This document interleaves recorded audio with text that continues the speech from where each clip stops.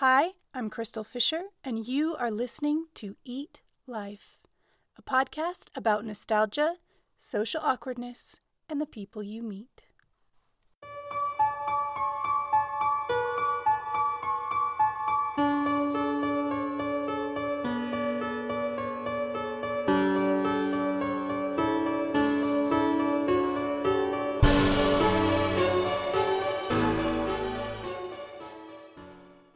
Welcome. I am so glad that you're here and that you're ready to jump on board with me as we remember some train wreck moments from my past. But before we dive in, I just want to take a moment at the beginning of each show to shout out to some wonderful podcasts that I love. My favorite podcasts are about true crime and paranormal stuff. I love the ghost stories. And my first and all-time favorite podcast out there is the Haunted Heart podcast. This one's brought to you by Katie and Kenny, and they are the spookiest of the spooky. They do episodes covering all things horror and true crime and macabre, and they've built a wonderful spooky family that I'm so proud to be a part of. I just can't say enough about these guys. They're hilarious. I love them both. Go on over wherever you find your podcast, search for The Haunted Heart, and you'll find them, and you'll be so glad that you did. But do keep in mind that their podcast, and this one for that matter, contain a lot of adult language and themes, and neither one of us are for kiddos. Some of these stories are extremely embarrassing, mostly for me, but I have included some people that I've met along the way, and I've changed their names. I'm here to tell you some stories and maybe have a laugh with you, but I'm not here to hurt people, so let's let them and me stay anonymous. In preparing for this show, I read an article on PsychCentral.com. It said, few adults can remember anything about what happened to them before the age of 3. Now, a new study has documented that it's actually about the age of 7 when our earliest childhood memories begin to fade, a phenomenon called childhood amnesia. Sigmund Freud coined the term childhood amnesia to describe this memory loss of the infant years. For me, this is absolutely true. I have pretty good memories starting around 6 or 7, but not much before that.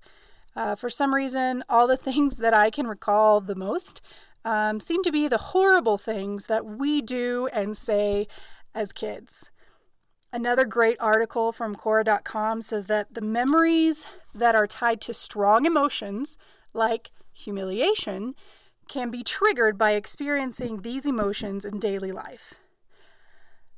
Personally, I have been fascinated as an adult to how remembering and retelling of these stories, it's still so raw. Like there's a lot of feels. And I wanted to share them, and I wanted to share that experience with you listeners. So with that in mind, this is episode 1, very first episode, very exciting. And I'm calling it Kindergarten Mistletoe. I think that most people know the name of their kindergarten teacher. They remember it. The same way you can probably remember what your bedspread looked like when you were a child, what characters were there. But I had to look her name up. I remember what she looked like, though. Mrs. Gable had kind of honey blonde hair. It was short and curly, and this was in the very late 80s, so her hair was cut like that evil chick in the pink unitard in that last scene of Ghostbusters. According to Allure magazine, this was called a high pixie cut. I can also remember that she had those Sally Jesse Raphael glasses, the big square-framed plastic kind that covered half your face in that same kind of signature bright red. It was very trendy. I'll get pics of both of these references up on the show notes and also on Instagram. But I remember her in these like loose-fitting dresses that were complete with big shoulder pads and nautical stripes. The kind with like the big wide notched shawl collar. She was thin-framed and probably in her 30s, and I remember her as being very nice. The kind of teacher that was always upbeat and seldom frowned. And if you saw her frowning, you knew that it was on and that someone was about to get in trouble.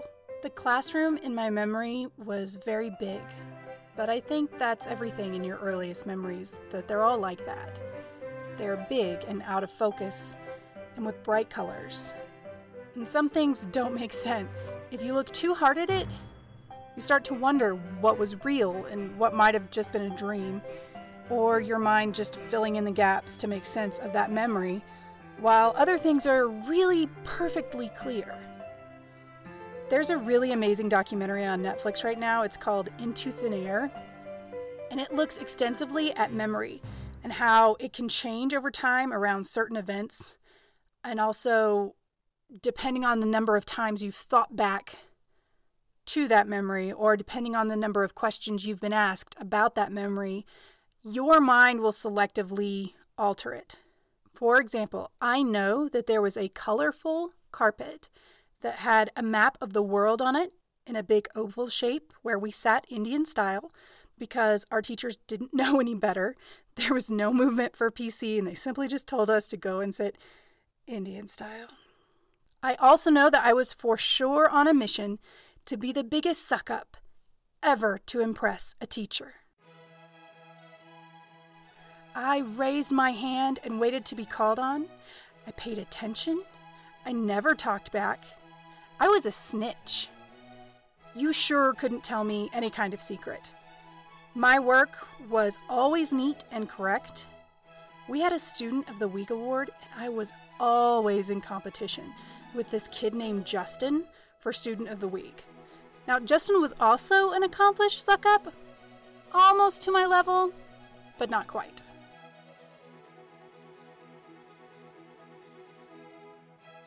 Justin and I would walk as quietly as possible back to our desks and assume the suck-up position.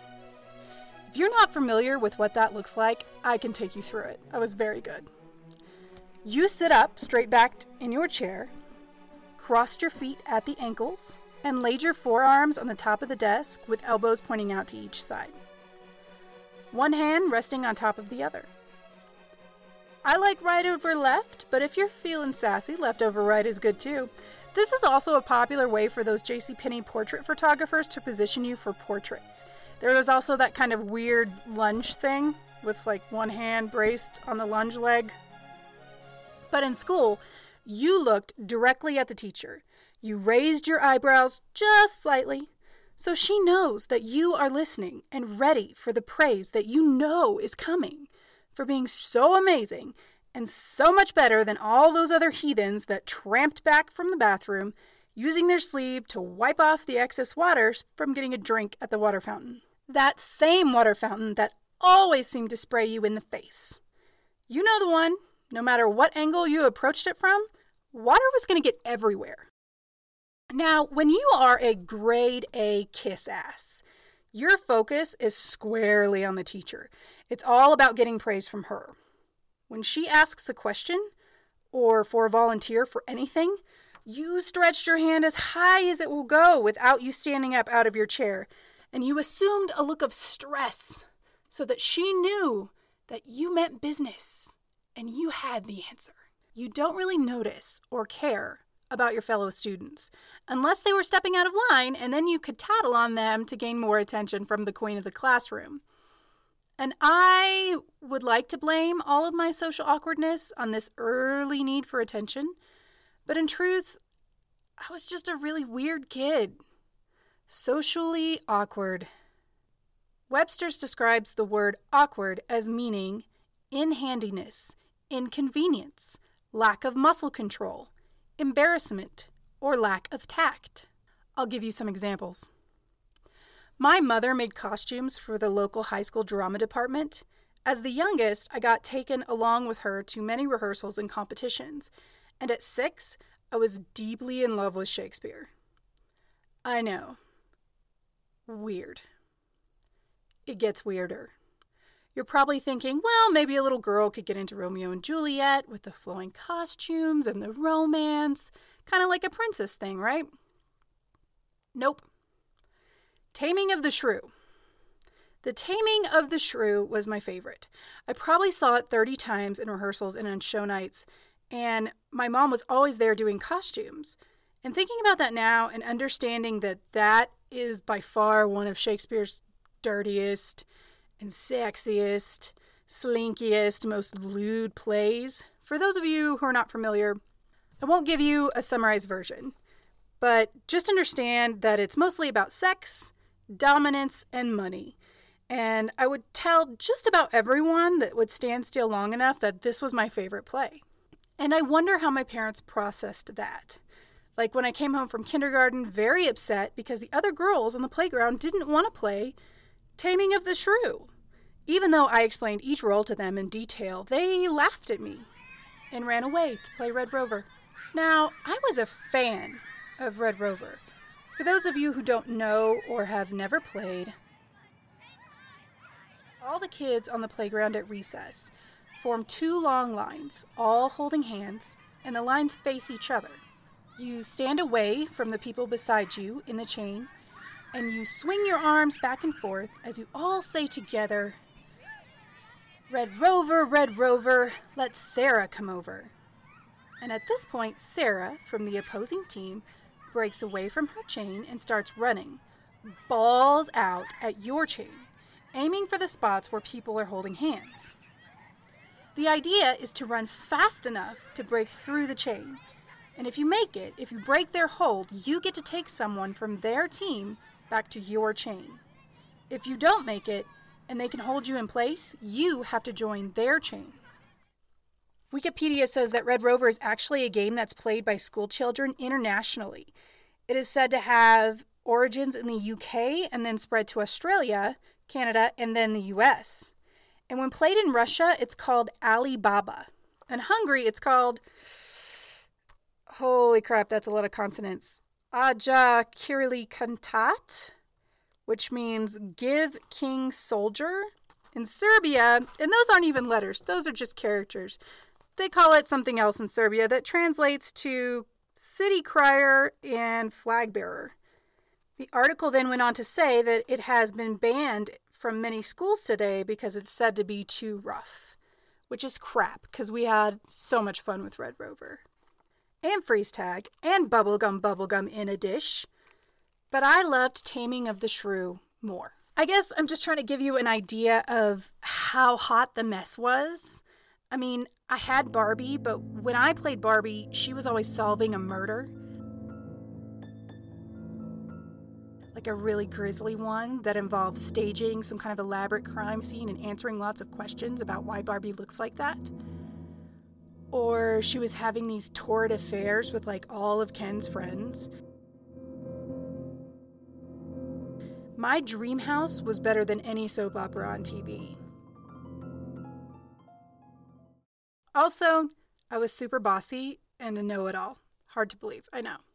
Point being, I could not connect with kids my age. Because I could not connect with these kids, in my mind, I just kind of turned them off. I flipped a switch in my brain, and I decided that I could live in my head and be the best suck-up that I could be, and that would be enough to be happy. Just get through the day, and at the end, there would be The Price is Right, my favorite show, and a bologna and cheese sandwich cut into quarters. That was pretty much my strategy for school from that point on.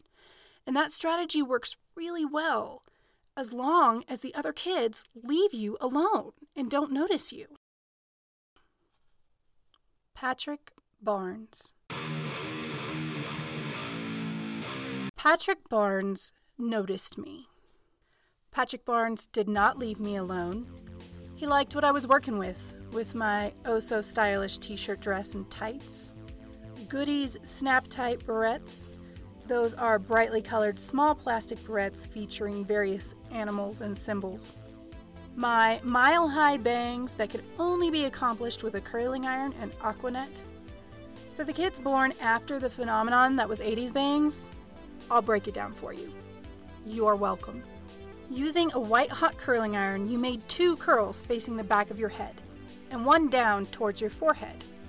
On each side of this tiny mohawk of curls, you would add an additional curl facing both of your ears. This became a perfect circle of curls that would soon be your bitchin' set of bangs. You then fluffed and fluffed with a pick, and you added 1 to 2 coats of the best holding hairspray available at the local drugstore. Although, no matter what, this creation always fell about halfway after recess, making kind of a half-circle cliff of bangs right above your eyes for the whole rest of the day. This was a great contrast to hair that was so long I could sit on it. No joke, at 6 my hair was butt length. Patrick, however, had curly blonde hair and blue eyes. And he was the shortest kid in class. I was the tallest. I was the tallest in kindergarten. And this may or may not be the origin to dating issues that I would have later in life with short men. I did not know how to process attention from Patrick. I was very confused by it. For one thing, Patrick was not a suck-up. Patrick broke the rules. He got into trouble. He ran in the halls. There was a bucket of Tootsie Rolls by the door where we would line up to leave class, and Mrs. Gable would always bestow these treats on only the best suck-ups that were standing still and quiet in line. And yes, I always got one. And Patrick would steal these. I mean, he would just take them. He even got caught one time and didn't even cry when the teacher yelled at him. I would cry if she looked at me angry or was just angry about something else and then happened to look in my direction. I would probably start to tear up. But this devil may care about Tootsie Rolls attitude fascinated me. It's really kind of sad, but I can remember this clearly as the first time that not only a boy appealed to me, but a bad boy. It was exciting, but it was completely terrifying. I had no skills for processing this. I still don't. Here's where it started.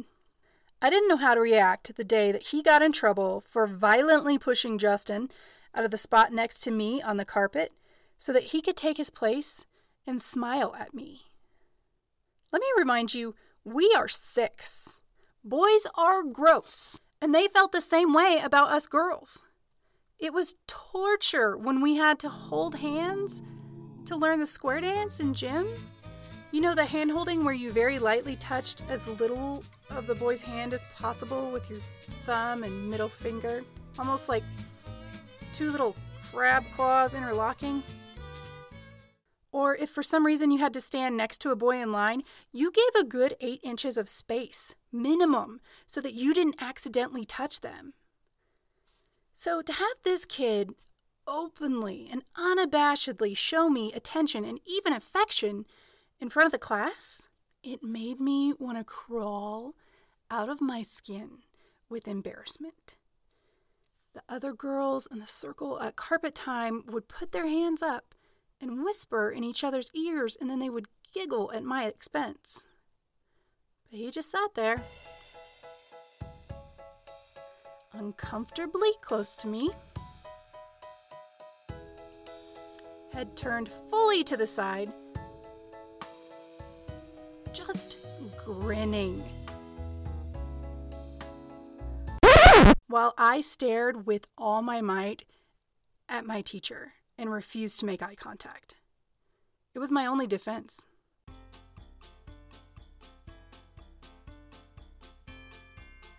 When Christmas time came around, I was excited, as any kid. Christmas was when you got stuff. I came from a real big family, and we had enough of everything, but we weren't the kind of kids to, just get stuff. The stuff mostly came on holidays that required gift giving, and Christmas was the best. I loved everything about it. The feeling, the music, the drama, the decorating, and of course, Santa Claus. Santa and I were homies. Being a suck-up, I knew that Santa was always watching me, and I was just waiting to cash in on all that I knew was coming to me. Snowy days came, and Mrs. Gable had decorated our room with a Christmas tree. There was tinsel hanging from all the desks, and a big felt cutout of Santa Claus and his reindeer on the blackboard. A small sprig of green leaves hanging from a gold ribbon was found right in the center of our classroom door. Which, by the way, would never fly today, but this was the late 80s and no one questioned the teachers. There was a great deal of giggling when she explained to the class that this was mistletoe. That when two people stood under the mistletoe, they had to kiss. I'm sure she didn't phrase it like that, but in my mind at the time, it was like it was a rule. And we all know how I felt about rules. During the breakdown of this new Christmas plant that forced people to kiss, I made the mistake of letting my eyes slowly drift over to Patrick's desk. This was a mistake. Who knows how long that little creep had been staring at me with those blue eyes? But when he saw that I sought him out with my eyes during the Christmas kissing plant talk, he grinned. And I mean grinned. It was like someone turned up a dial on his face to 12. I'm sure in his 6-year-old mind, I was now on board with this romance, and he could not wait to get me in that doorway. Luckily, at that moment, the teacher called a bathroom break, and my row went first. I was leaving the classroom, and I noticed that Patrick was talking to some of the other boys in his row, and he seemed very excited. Oh, shit. That can't be good. So I go to the bathroom, and as I'm walking back down the hall, I see Patrick. He's standing in the doorway under the mistletoe, with his hands on either side of the doorframe. He was white-knuckle gripping the doorframe and effectively blocking my entry back into the class. Grinning up at me, because remember, he's much shorter than me. I have to go past him. So I stop in the hallway. I gotta figure this out. That's when I noticed that there were 3 other boys from his row standing behind him. They were standing in line. They formed a line under the mistletoe. Now, I had to go in there. I had to sit at my desk. Student of the week was online here. But there was no way I was kissing this asshole or any of the other little assholes standing behind him trying to get a piece of his action. To make matters worse, there were other girls behind me who were just coming out of the bathroom, and they were catching up, and any second they were going to put the puzzle pieces together and see what was happening. They'd start freaking out. I had to act. I had to do something. I owe everything that day to Red Rover. I braced my feet, and I started running at the door. I broke his hold on the frame on the right side, and I flew past him back to my seat. I sat down, and I looked directly at my desk and pretended to be invisible. I did not look at the door. I did not look at the teacher. I only wanted the burning in my face to stop. The lesson started, and I drew up what courage I had left to look over at Patrick. He was sitting at his desk, quietly crying. There were big, fat tears pouring out of those bright blue eyes and silently rolling down his face. And he looked so sad. But he didn't look over at me. He didn't sit by me again after that. He didn't push people out of the circle. And he didn't grin.